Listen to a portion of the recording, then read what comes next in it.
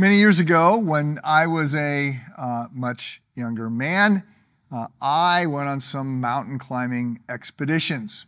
And they were fascinating and wonderful and breathtaking, and I learned some things. There's some real lessons you learn climbing a mountain. The first year, by the way, under some of the more stupid things that I've done, I learned about the importance of staying hydrated. So when you're making the summit, so the last day, you sort of get up like 2 a.m. to make your approach to the summit because you want to get to the top and get back down before anything might start to melt. We're on a glacier, there were ice bridges and whatever, so you want to do it while it's cold and before, plus you got to get all the way back. So leave really early. We got up that first time I was climbing, 2 a.m., and we made it to the summit.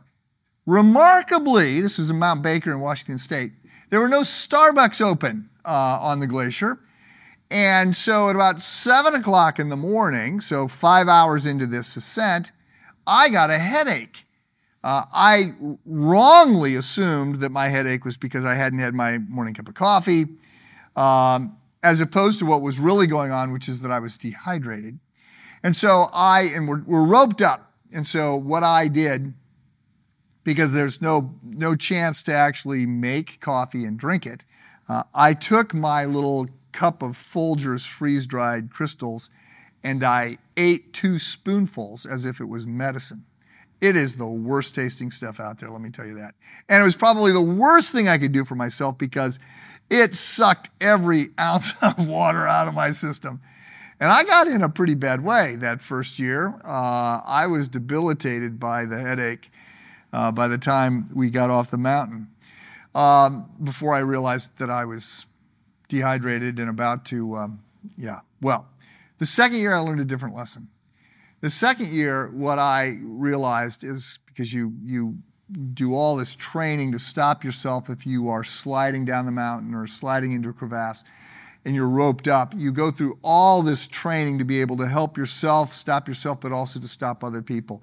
And it becomes a real lesson, because I did slip one time and I was stopped from sliding by a guy I was roped up to.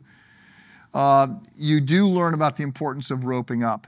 And I want to suggest, as I'm reading Hebrews chapter 3, I'm coming away with this idea that we have got to be very specific about roping up with Jesus. I think, to be clear, I think we also got to be very specific about who we rope up with in terms of friends and small group leaders and other people, because there's a sense in which you are tied to people. And if they fall, you're either going to help them or you're going to fall too. And I just want you to think about that as we move into towards the second half. I'm going to read this section here in Hebrews chapter 3. And it's just a warning, but it's a warning I think we take as a backdrop to be roped up to Jesus and roped up to the right people.